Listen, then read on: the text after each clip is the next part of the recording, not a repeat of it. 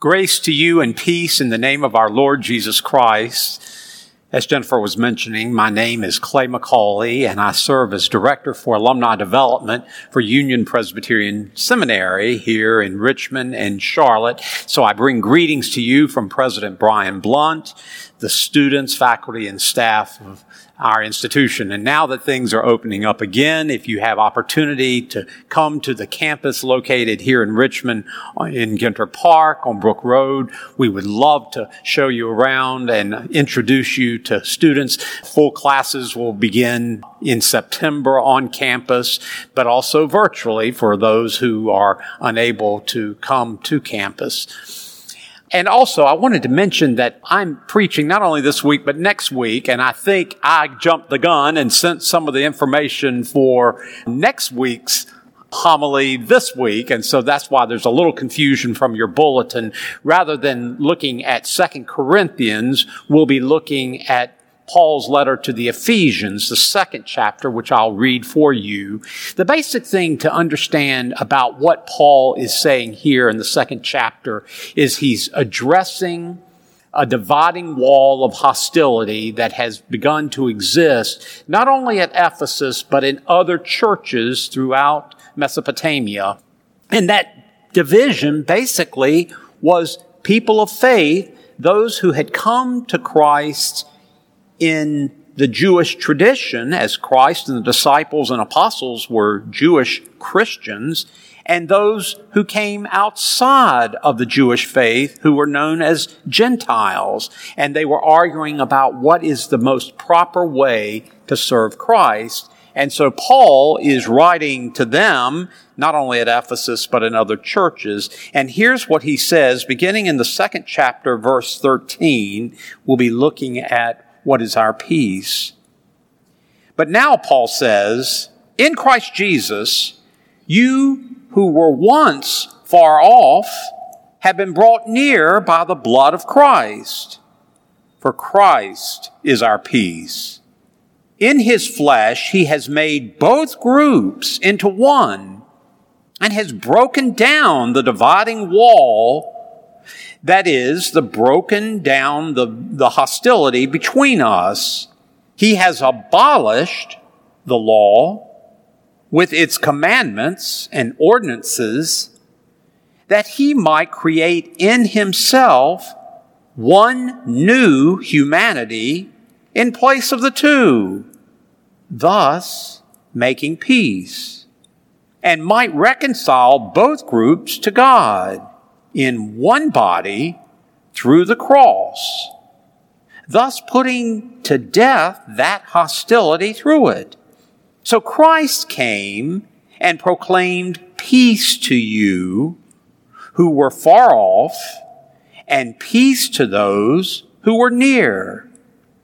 For through him, both of us have access in one Spirit to the Father.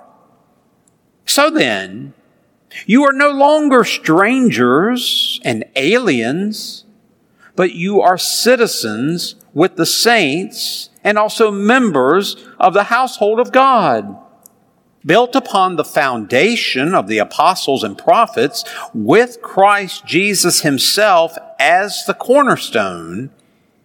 In him, the whole structure is joined together and grows into a holy temple in the Lord, in whom you also are built together spiritually into a dwelling place of God. The grass withers and the flower fades, but the word of our God shall stand forever. Would you pray with me? Guide us, O Lord, by your word and Holy Spirit, that in your light we may see light, that in your truth we may find freedom, and that in your will we may discover our peace. Through Jesus Christ our Lord. Amen. So here again what Paul says, Christ came and proclaimed peace to you who were far off, and peace to those who are near. Well, it's no fun being an outsider. It's no fun being estranged or feeling estranged from someone else, is it? Yet sometimes we find ourselves sort of like on the outside looking in, so to speak, and occasionally we are placed or place ourselves on the wrong side of what I call a dividing wall of hostility with someone else. And it happens in a variety of ways. It can happen with a former friend. It can happen with a family member. It happens at times with one we've loved. It can happen even with an acquaintance. So I ask you, what do we do when that happens? Do we just simply shrug our shoulders and accept estrangement or hostility for what it is, a condition of life at times that divides us from others? We say, that's just the way life is. Or do we sometimes pray, perhaps, that God will bring an end to the conflict we have with others, and pray that the other person may see the light and come to recognize that she or he is wrong? That's an easy thing to do. Or do we look within ourselves and address the issues of hostility and estrangement from the inside out, asking God simply to help us see?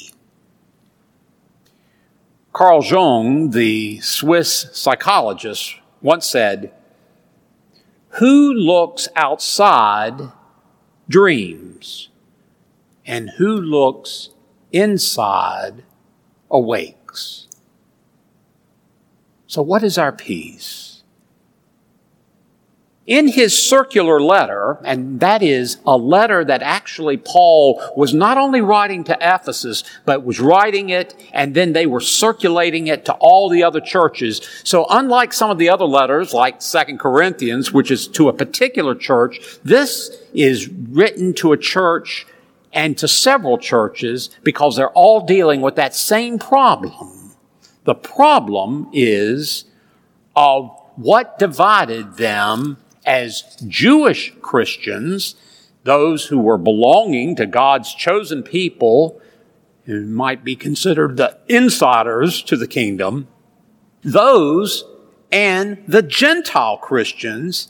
And when we talk about Gentile Christians, it's probably wise for us to add our own name to that number because we're really Gentile Christians who came to faith in Jesus outside of Judaism. That was the specific problem, concrete issue Paul addresses here, this dividing wall that separated Jews and Gentiles in faith, much like a wall in Jerusalem that divided the court of the Gentiles and the court of the Jews at that holy temple in Jerusalem. I think Paul is alluding to that wall as sort of the dividing wall that separated the Jewish and Gentile Christians. That's the specific issue. But the issue of dividing ourselves from others, of building fences between us and those we do not like, goes far beyond that ages-old hostility that continues to exist, not only in places like Palestine and Gaza and the Middle East, it exists also within our own very lives. I mean, we don't have to look very far, even beyond our own backyard or back porch, to see or experience the hurtful ways we allow ourselves to be divided. Years ago, when I was serving as a pastor in Illinois, we had a learning experience with some folks who lived nearby. Truthfully, there was this tiny lot between our home and our neighbor's home in which others wanted to build a house. We had hoped to maybe just buy the lot ourselves, but we couldn't afford it. So somebody came in and bought the lot, and it was a tiny little lot, but they built this enormous house there. And once the new house was completed, the newcomers built a large, what they called privacy fence that stood between their deck and our neighbor's window. Now just stop and think about that for a moment. You're used to looking out your kitchen window and seeing the yard and seeing the trees and the flowers and hearing the birds and everything. And now all of a sudden you have this huge fence just almost right up against your kitchen window. Well, our neighbors, before the fence was completed, said, can that be redesigned in some way? Maybe shortened just a little. We don't want to invade your privacy, but we'd kind of like to see the sun and the sky and the trees just above. But the neighbor said, no, we're going to build it just the way we want. We want our privacy. And not only that, but they built this large fence all the way around the circumference of their backyard. For me, it was a sad commentary on dividing walls and privacy fences that sometimes stand between those of us and those who would be our neighbors. But that may be a trite example, because hostility or anger or resentment goes deeper than that, doesn't it? Sometimes it resides unresolved in the human heart or the human mind for years and years and years. Some may take out their unresolved anger on someone else, however innocent she or he may be, or maybe even anger at oneself, which often leads to depression. All right, so that's the problem. What do we do? What do we do if perhaps we and perhaps others we love find ourselves caught in the quagmire of enmity and hostility? Is there any message of hope to which we may cling? Well, Paul, of course, reminds us that there is. The evangelist and apostle, the great bearer of good news for the early church and for the church of late, gives us a message of hope that is centered in the person of Jesus. And at the risk of sounding a bit preachy here, let me add, it begins with God, it is shown with Christ, and it involves you and me. Paul naturally says it much better. He says, but now in Christ Jesus, you who were once far off have been brought near by the blood of Christ. For he is our peace and has broken down the dividing wall, the hostility between us. And yes, while he is talking about that dividing wall between Jews and Gentiles in the early church, his words are timeless, I believe. They're applicable for you and me. It begins with God, don't you see? When we remember that God is the giver and source of reconciliation. At its core, reconciliation is something we all need. It means, among other things, to bring about mutual change, not one-sided, mutual change. God is the one who brings that change. God is the one who knows us even better than we know ourselves and can lead us toward the change we need and have to make within ourselves that draws us away from estrangement and draws us towards mutual understanding. William Sloane Coffin once said it this way. Peace, he said, always seems a weary way off. As Jeremiah lamented, we looked for peace, but no peace came. But to give up on peace, he says, is to give up on God. So it begins with God. It is shown through Christ, who did an amazing work. Doubtless he knew he was hated even before the time that he preached and taught. And yet, what did Christ do? What did he say? When he died, what did he bring? Sinless, he died. Peace, he proclaimed. Salvation, he brought. Calvin put it this way: let no one who dwells in Christ entertain a doubt that he is reconciled to God. It begins with God. It is shown with Christ. It involves you and me. Yep, that's where you and I come in.